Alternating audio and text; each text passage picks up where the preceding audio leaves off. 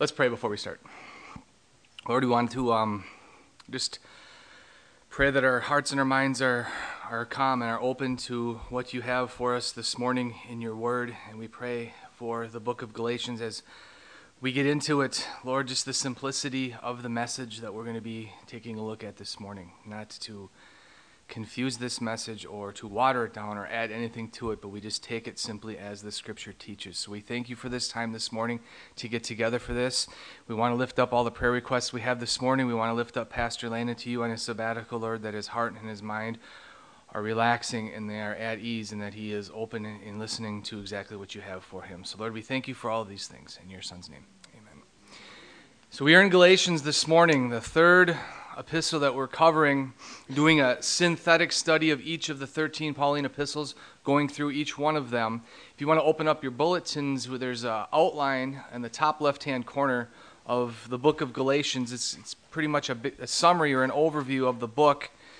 We have the introduction for the first 10 verses, and then we're going to get into the departure from apostolic teaching. Then number 2, the personal defense of Paul. Paul gives a defense against the claims of the Judaizers. And then number 3, theological affirmation of salvation by faith. Justification is by faith alone, apart from works. That's going to be the heart of the message this morning.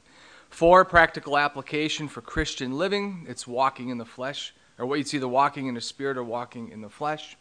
And the conclusion, the last 7 verses of Galatians. So that's a basic outline of the book. Before we get started, just some background on the epistle, why Paul is writing it, when he wrote it, what's the occasion. Paul was writing to the churches located in the Roman province of Galatia. He founded it on his first missionary journey. So the date of Galatians is about 49 AD. So it's probably the first or one of the first New Testament books, possibly one of Paul's first letters. There's a debate, if you get into the background between scholars, if it was written in 49 AD or 56 AD, but depending on if it was written to the southern portion or the northern portion. Not going to get into that this morning. But the purpose of the book, it's to refute the claims of the Judaizers. So we have to understand that Christianity has a very Jewish foundation to it. Everybody who founded the Christian faith, including Jesus himself, was Jewish. And what we're seeing is we're going from last week we talked about the old covenant under Moses, now to the new covenant under Jesus in his blood. Well, for 1,500 years, the Jews were under the old covenant. For 1,500 years, it had been ingrained into their minds to follow the Mosaic law. Now, just 15, 20 years prior, Jesus came on the scene, died and rose again. Now we're under the new covenant. Well, you have 1,500 years of laws, regulations, and traditions, and all of a sudden this new covenant comes in. So what we're starting to see here are there Jewish people who still think that salvation is under, or there's partly under the Mosaic law. There's that confusion, and you can understand why. So this is what Paul is doing, but in a sense what's happening is these Jewish people are starting to say that Paul is not an authentic apostle.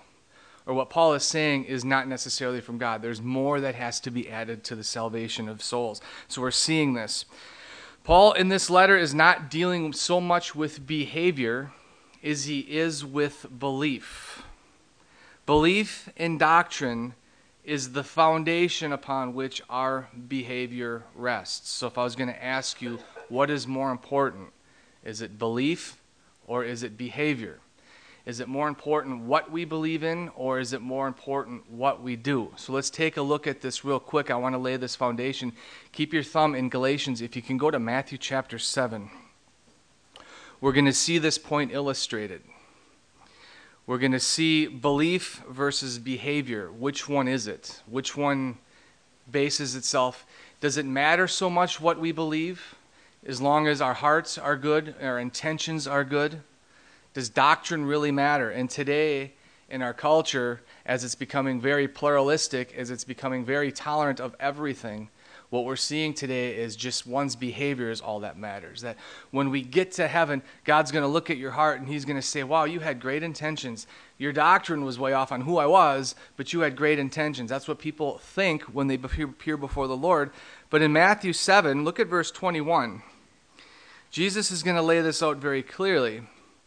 He says, "Not everyone who says to me, 'Lord, Lord,' will enter the kingdom of heaven. But he who does the will of my Father who is in heaven will enter. Many will say to me on that day, Lord, Lord, did we not prophesy in your name, cast out demons in your name, perform many miracles in your name? And I will declare to them, I never knew you. Depart from me, you who practice lawlessness. So what do we see in verse 22? Prophecy, casting out demons, performing many miracles are all behavior. Those are all things people do. Did that get them in? No. What does he say in verse 23? I never knew you. Right relationship with God comes with a proper and correct understanding of who he is. Doctrine. That's the fundamental basis. Now, it doesn't end there. That's just the beginning of our Christian walk. Afterwards, the behavior comes out. But the foundation of our Christian faith and why we do what we do rests upon the doctrines of Scripture. So what we're going to see this morning, the doctrine of justification by faith alone. It's a very important doctrine. It is a very basic doctrine. It's a very easy doctrine to understand, but this is under attack. So many people try to pollute this doctrine or add things to it. And this is what we're seeing from the Judaizers. As we went from the old covenant to the new covenant, it was hard for some people to break off completely from the law. Tradition, ritual, all of those types of things. They were trying to add that into the gospel. So going now back to Galatians chapter 1, we're going to be in verse 6. And Paul's going to address this point. He's going to address the point of the perversion of the gospel. Now in verse 6 he says, I am amazed that you are so quickly deserting him who called you by the grace of Christ for a different gospel. Now the question is, what is this other gospel? And what he's highlighting here and what he's pointing out is circumcision under the Mosaic law being necessary for salvation. Yes, Jesus died. Yes, Jesus was buried. Yes, Jesus rose again. Those are all necessary for salvation. But what the Jews were saying, or what these Judaizers were saying, is you have to add circumcision too. And what this is doing is justification by faith alone. It's adding a work to it. Works-based salvation. It's inherent in our human nature to do this. We think we have to please God, or we think we have to do more than what's expected to make God happy. And this is what the Jews were doing. And what Paul is saying here is this now has become a different gospel. Verse 7, which is really not another. Only there are some of you who are disturbing you and want to distort the gospel of Christ. So what we're seeing here is details matter. They do matter. Keeping the Bible sound and pure, letting it speak for itself and adding nothing to it or not taking anything out is very fundamental. And for the past 2,000 years of Christian history, you can look at so many heresies that have come and gone that have added one little thing here or one little thing there. And it may seem harmless. It may seem like it's no big deal. But what Paul is saying here is that this has now become another gospel. It is not the gospel which Paul has preached. Verse 8, but even if we, or an angel from heaven, should preach to you a gospel contrary to what we have preached to you, he is to be accursed. So look at verse 8. Who is we referring to? The apostles. The apostles were the people that Jesus gave the authority to write Scripture. And what Paul is saying here, if any other apostle comes along and teaches something different than what has already been preached and taught in Christ, let him be accursed. Notice it also says an angel from heaven. So an angelic being comes down, bright lights, brings to you another gospel. That's not from God. That's how you discern the difference. Contrary to what we have preached. So this is 49 AD, probably Paul's first letter. The foundation of what he has, it's already been set in stone. There is nothing new that can be added to the gospel. And this is what Paul is saying. And he's saying, let him be accursed, which is also known as, in Greek, anathema. So you see that going on here. Verse 9. As we have said before, so I now say again, if any man is preaching to you a gospel contrary to what you have received, he is to be accursed. Now, verse 10 is important, and this is going to be kind of the foundation of the study this morning. It says, for am I now seeking favor of men or God? Or am I striving to please men? If I were still trying to please men, I would not be a bondservant of Christ. Now, what is Paul saying here? He's making it perfectly clear what? That details to the gospel matter. And people are going to be offended. People are going to be offended when we say Jesus is the only way to the Father, that the Bible contains God's revelation. So if the Bible's true, guess what that means for all other faith-based books and religions? the Bhagavad Gita, the Quran, the Book of Mormon, all of those other, if the Bible's true, then those other ones cannot be true, otherwise there's a contradiction. This can get very heated. And what we want to do when we preach this message is not fire and brimstone and start pounding the pulpit, but speaking it in love and allowing the Holy Spirit to work on an individual's heart. So when we talk about subjects about God, Jesus, salvation, works, comparative religions, cults, and we bring this to them, and you say Jesus only, by grace, through faith in Christ only, that's going to get some people upset. And this is what Paul's saying here in verse 10. Do I seek to please men, or do I seek to represent God accurately? So it's interesting if somebody was to describe your children or your parents to you, or your wife or your husband to you, and they get the eye color wrong. Are you going to correct them? Or they say they work here. No, they work there. Or they misrepresent them in some way. You're going to be quick to say, no, that's not true. This is true. So we have a sensitivity towards our kids, our husbands, our wives, that we're able to represent them real quick. So why is it then with the gospel, do we allow certain things? Just let that slide. You know what I'm saying? We allow the gospel to be compromised. But for instance, if we drive up to a pharmacy and we ask them for specific medication, and they give us something completely different, we go back, we're angry, because if we take those pills, that could get us physically sick. Same thing with the gospel. If we believe a different gospel, what's on the line is an individual's salvation.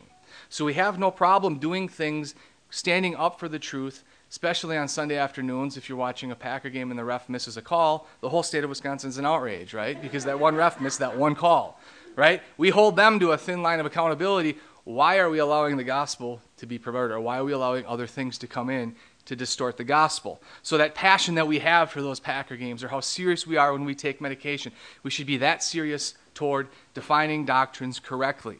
So this is why we're going to take a little bit of time here this morning to get into the differences in doctrine. Now, there's two classifications of doctrine. There's primary and secondary. Primary doctrines are essential for salvation that cannot be compromised. We have to hold to the fundamentals of the faith. And what are some of these? Like what we're talking about this morning. Salvation by grace through faith alone, not by works. The Trinity, why is that important? Because that's the identity of who God is. We don't have a proper understanding of who God is. How can we have that relationship with him? The deity of Christ, turning Jesus into just a mere human being or an exalted, lesser demigod in a sense, but not the true God, because his atoning blood is what's at stake if you take that away.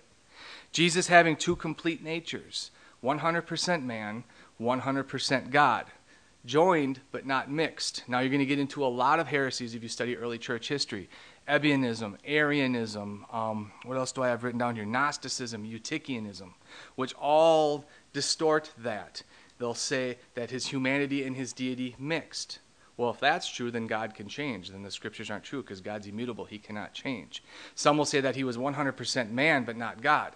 Others will say he was 100% a spirit but not man. In the first 100, 200 years of Christian church history, you can read all of these different heresies. The Council of Nicaea was against Arianism, saying that Jesus was created at a specific point of time. He was God's first creation, which takes away his eternality. He's no longer eternal, so he can't be God. So doctrine and details are very important. Specifically when we're looking at this, if we're looking at the virgin birth, both natures, God, man, are involved if you deny that. Bodily resurrection, inspiration of Scripture. If we take away the inspiration and inerrancy of Scripture, now man becomes the deciding factor on what the Bible says and what it doesn't say. It takes away from the authority of God. So that's why these doctrines that I just mentioned are so important to understand and so important to teach and so important to defend. Because if we compromise here, the whole foundation of the Christian church and the Christian community is compromised. Going from primary doctrines, we go to secondary doctrines. Now, what are secondary doctrines? They're important teachings, but they're not essential to salvation, meaning if you hold to one or the other, the gospel is not compromised. For instance, there's a big debate today on sign gifts, tongues, knowledge, and prophecy. Are they for today or not? Some churches say yes, other churches say no. What we'll get into in the book of Thessalonians is the second coming of Christ and the rapture of the church. Does Jesus come before the tribulation, in the middle of the tribulation, or at the end of the tribulation? Some people say we're in each category. Again, the salvation of an individual is not based upon that. The millennial reign of Christ, are we in it now? Is he ruling in our hearts? Or is it a future event that we're waiting for him to literally come back? We have these debates. Now, these are worth serious study.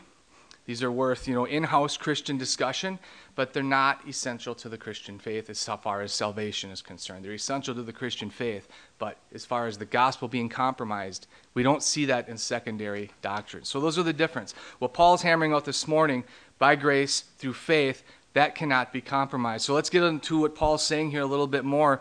Justification by faith alone. Go to Galatians chapter 2. We're going to be in verses 4 and 5, where Paul describes the motives of the Judaizers. And in verse 4, it says, "But it was become of the false brethren, secretly brought in, who had sneaked in to spy out our liberty, which we have in Jesus Christ, in order to bring us into bondage. But we did not yield in subjection to them for even an hour, so that the truth of the gospel would remain in you." So what we're seeing here is, look at verse 4, what is Paul referring to when he speaks of liberty? And what is Paul referring to here when he speaks of bondage? The Judaizers are trying to bring them back into bondage. Bondage being legalism. That we come to church because we think we have to appease God. That we do what we do because we think we have to earn our salvation or put forth something that God's going to be pleased about so he accepts us into heaven, which is what Paul is completely speaking against. When Paul speaks of liberty, he's speaking of our salvation coming by faith alone in the finished work of Christ, and it ends right there. If we have that saving faith in Christ, we are saved. But what Paul is saying here is these Judaizers are coming in and they're saying, no, not just that, but now circumcision. And that's doing is it's taking that freedom that we have in Christ, knowing that Jesus paid it all, and we're shifting it over now to man's ability to keep it in a legalistic setting. Look at verse 16 of chapter 2.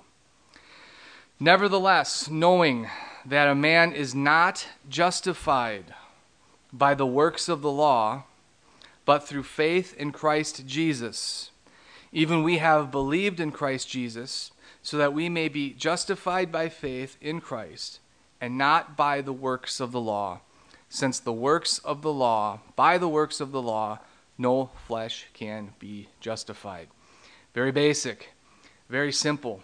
But like when you're driving down the road and you got your hand on the wheel and you're perfectly in the lane, you let that steering wheel go for 2 seconds, you're either going into the other lane or you're going into the ditch. And that seems to be human tendency towards this doctrine. We understand it, it makes sense, but the second we put the Bible down and go into practical living, we tend to think that still there's something else man has to do for this. It's in our nature, it's ingrained in us. What is justification? Greek words dikaio. It means to be found right before God, to be free from all charges. So you're standing before the judge, and you got a laundry list of things you're being accused of, and the judge says paid in full. Boom, draws a line down, you may be set free. That's pretty much the concept it is. We stand before God. He sees us as righteous. He sees us as sinless. Why? Not because we physically are, not because we've earned it by any means, but because of what Jesus Christ did on the cross. We now positionally stand where Jesus did. What Jesus did is where we stand, not in our own works. Jesus paid it all. We stand there. It's a positional thing. So we're free from all charges, apart from the works of the law. The Mosaic covenant, specifically with this context in Galatians, in circumcision. So, how is a person justified by the works of the law? By keeping all of it. So if you want to subject yourself back to the Mosaic law, start with Exodus chapter 20, read all the way through Deuteronomy, and then start to follow every single one of those 613 commandments. If you break one, you failed. That's it. That's bondage. That's legalism. That's what Jesus has set us free from. Look at, go to Galatians 5 quick. Just turn over to chapter 5, verse 3. And Paul illustrates the same point I just made. He says, "And I testify again to every man who receives circumcision, that he is under obligation to keep the whole of the law." So it's not part in, part out. It's not just observing what we want to observe in the context that Paul's speaking of, specifically with these Judaizers. If you want to be saved under the Mosaic law, you have to follow the whole thing, not just circumcision. So if you bring in a little bit to the gospel of grace by faith alone, just a little bit, then you're completely obligated to follow all of it. You're back under bondage. You're outside of the liberty of Christ. That's what Paul's speaking of. Interesting, Jesus says, I'll read this to you in John 6, 28 and 29. Therefore he said to them, they asked Jesus, what shall we do that we may work the works of God? So this question was even asked to Jesus. What do we got to do? Jesus, tell me, what do I got to do? Jesus answered and said unto them, this is the work of God, that you believe in him who he has sent. Simple. Jesus taught the same message, faith. Simply accept what Jesus has done for us on the cross outside of any work that we can do to try to turn around and please him. That's the basis of the gospel. This is what Paul is teaching here in the book of Galatians.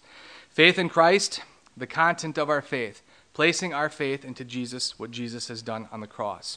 Now in Galatians chapter 3, if you want to turn back to chapter 3, verse 13, Paul concludes this by saying, Christ redeemed us from the curse of the law, having become a curse for us. For it is written, cursed everyone who hangs on a tree. So Jesus has paid all of our penalty. He has borne all of our sin. What is needed for salvation now is a saving faith in the completed, finished work and what he's done, adding nothing to that. So as a result of justification, of a believer's justification, very, very powerful verse in chapter 2, verse 20, where Paul says, I have been crucified with Christ. It is no longer I who live, but Christ lives in me. And the life which I now live in Christ, I live by faith in the Son of God, who loved me and gave himself up for me. Notice how personal Paul is making this. This is a personal message to each single individual in this room, that Jesus has died for you. He has, we took a look at it last week, the ministry of reconciliation, where the sin has been paid for. Now the saving faith to actuate that is what's needed, and this is what Paul's saying here. So adding to the doctrine of justification by faith, look at verse 21 of chapter 2. I do not nullify the grace of God, for if righteousness comes through the law, then Christ died needlessly. So if righteousness comes by any work or anything that we can do to try to please God, then what we are saying is, Jesus, yeah, I appreciate what you did for me on the cross. That was excellent, thank you. But I'm going to add something to that. That's how pretty much as blasphemous as it gets, if you think about it. Trying to add any work to what Jesus has already done for us. Think about that. We're putting ourselves, no, Jesus, I'm going to add something to what you did. Well, good luck with that. I wouldn't want to stand before him and say that to him, but that's pretty much what we're saying. And the gospel's compromised at that point, because it's not all about Jesus, it's about us as well, adding to that. So shifting gears here now, practical application of justification by faith. Go to Galatians chapter 5. We're going to be in verse 1. Paul says, it was for freedom that Christ set us free. Therefore, keep standing firm, and do not be subject again to a yoke of slavery. Which is why, I don't know, I wasn't here at the time, but Charlie, you may be able to help me with this. Why we call this Freedom Fellowship is freedom in Christ. Is that, or was it because we were in freedom? No, it's freedom in Christ. Is it freedom in Christ? Okay, so that's pretty much why it was both? It was originally both, with the intention of knowing that the Lord could lead us somewhere in freedom where the cloud is darkness. So yeah, so the basic meaning of the reason why we call it Freedom Fellowship is this, in Galatians 5:1, freedom in Christ as opposed to the yoke of slavery. How many people growing up heard the word church and cringed, right? Oh, oh boy. I don't think that way, because obviously Freedom Fellowship, we emphasize the freedom in Christ. So it's not like it's ritualistic.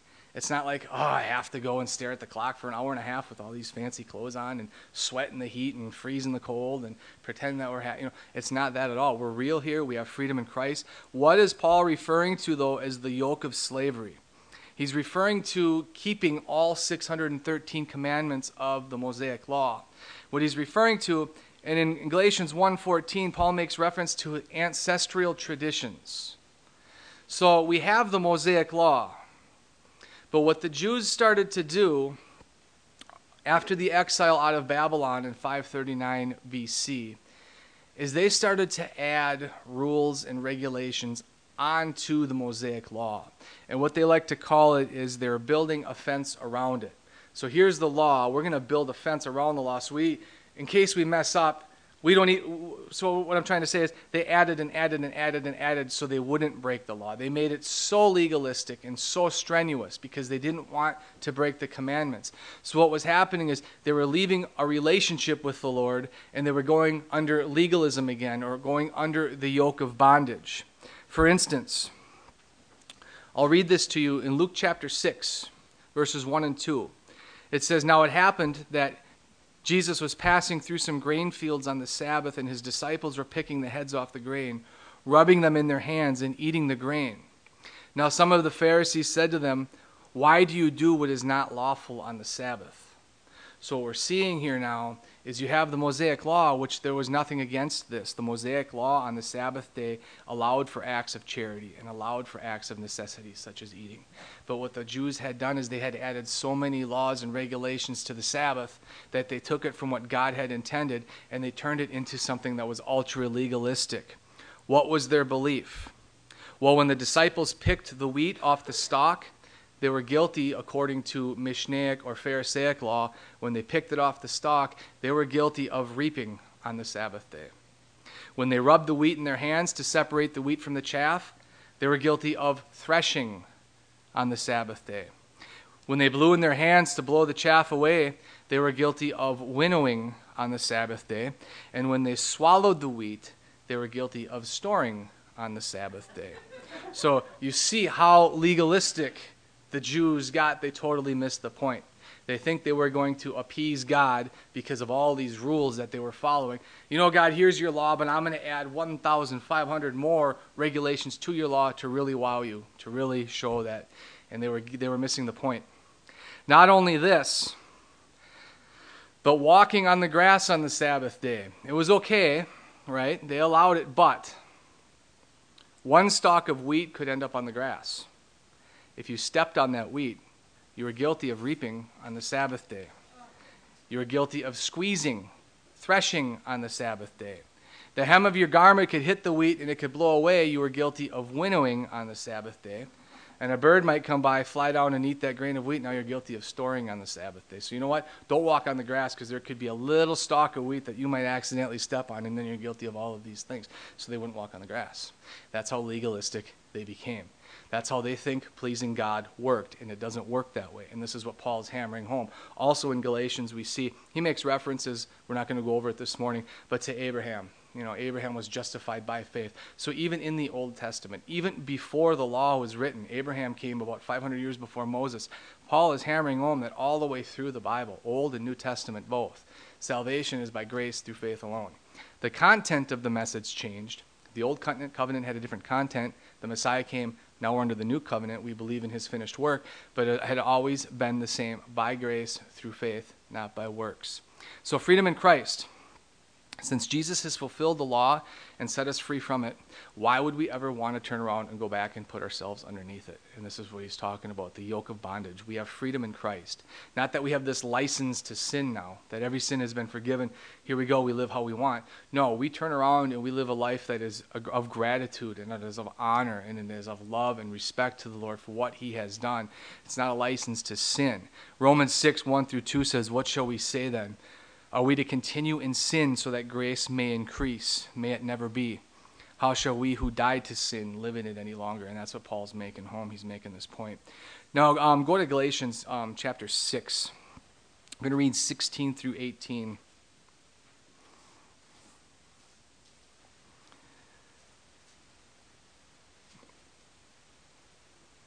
It says, "Do you not know that when you present yourselves to someone as slaves for obedience, you are slaves of the one whom you obey, either of sin resulting in death or in obedience resulting in righteousness?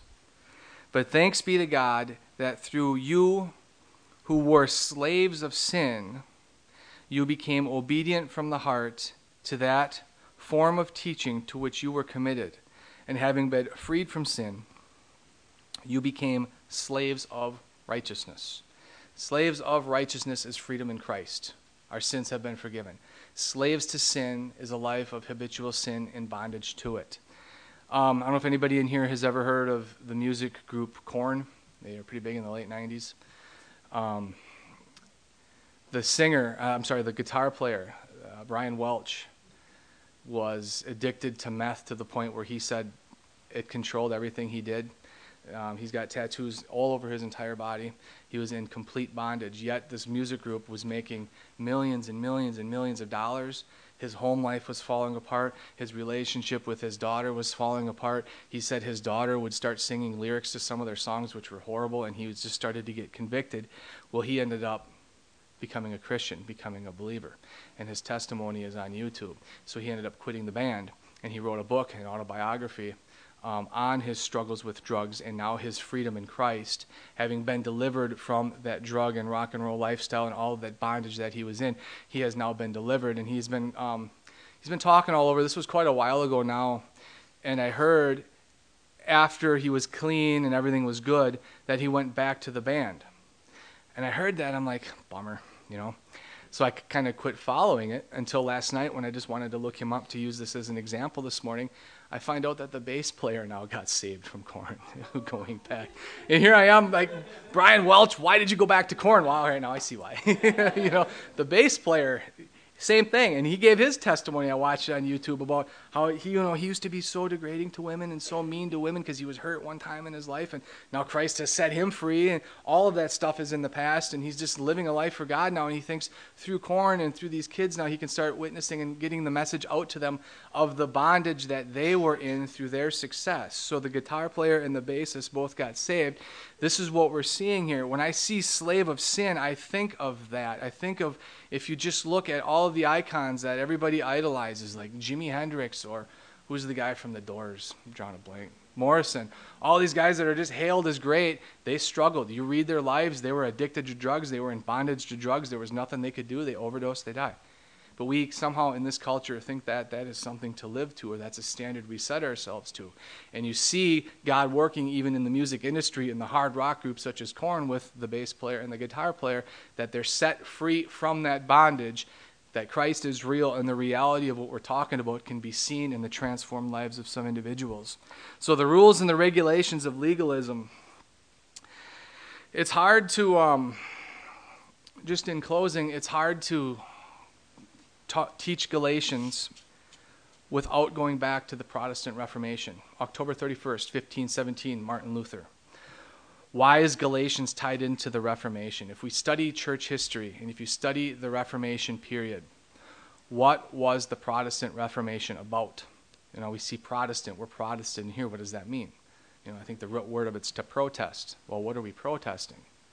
So I'm not throwing stones, I'm just going to lay out what it was.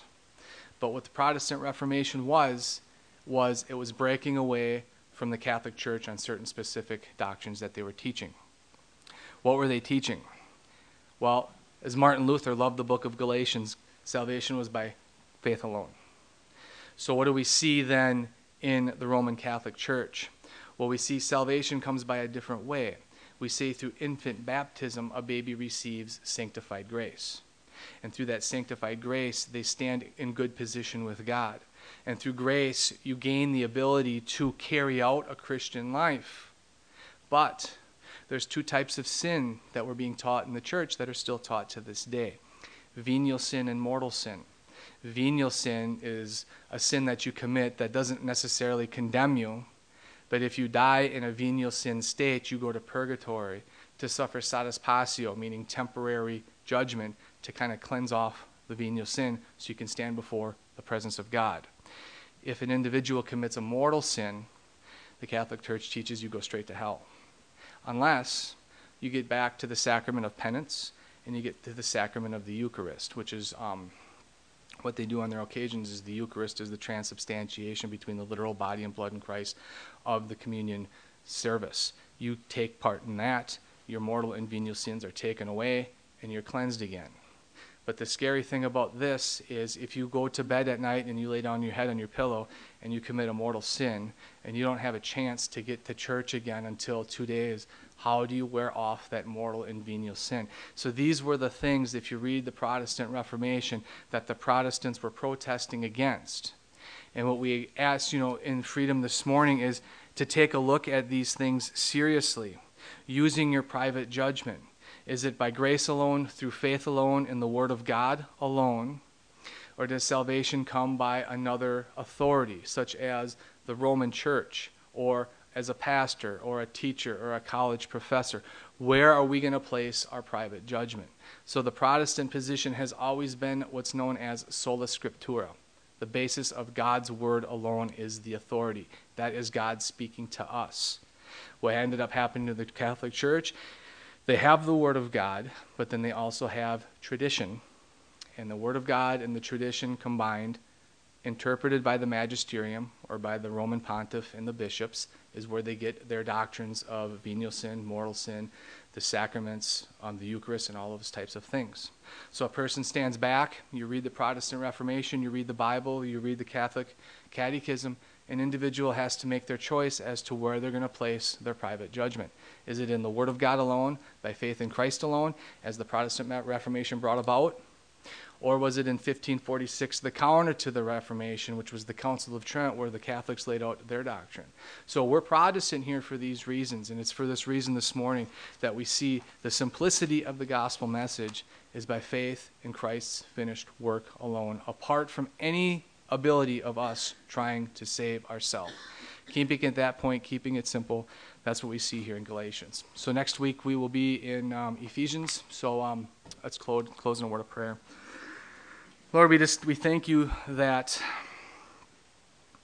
salvation, we can't do it. If it were up to my ability, Lord, I would have been long gone. And we just thank you for the saving grace that you have given us. You know, this relationship that we have with you that you have given us, it's all a gift. And we pray that we take this gift and we turn around and every moment of our lives we live it out in gratitude for what you have redeemed us from and what you have in store for us. Lord, this is so mind-blowing and it's so revolutionary and it's so life-changing. And if we've come to church for any period of time, it can start sounding monotonous. It can, oh yeah, grace by faith alone. We pray that doesn't happen. We pray that every time we hear this message that's preached in Galatians, that we just rejoice. We thank you for all of these things. We want to lift up our heart and our concerns to you and all of our requests to you. And we just pray just go before us this week, Lord, and just help us be a light to a dying world, Lord, that is lost. Lord, we lift this up in your Son's name. Amen.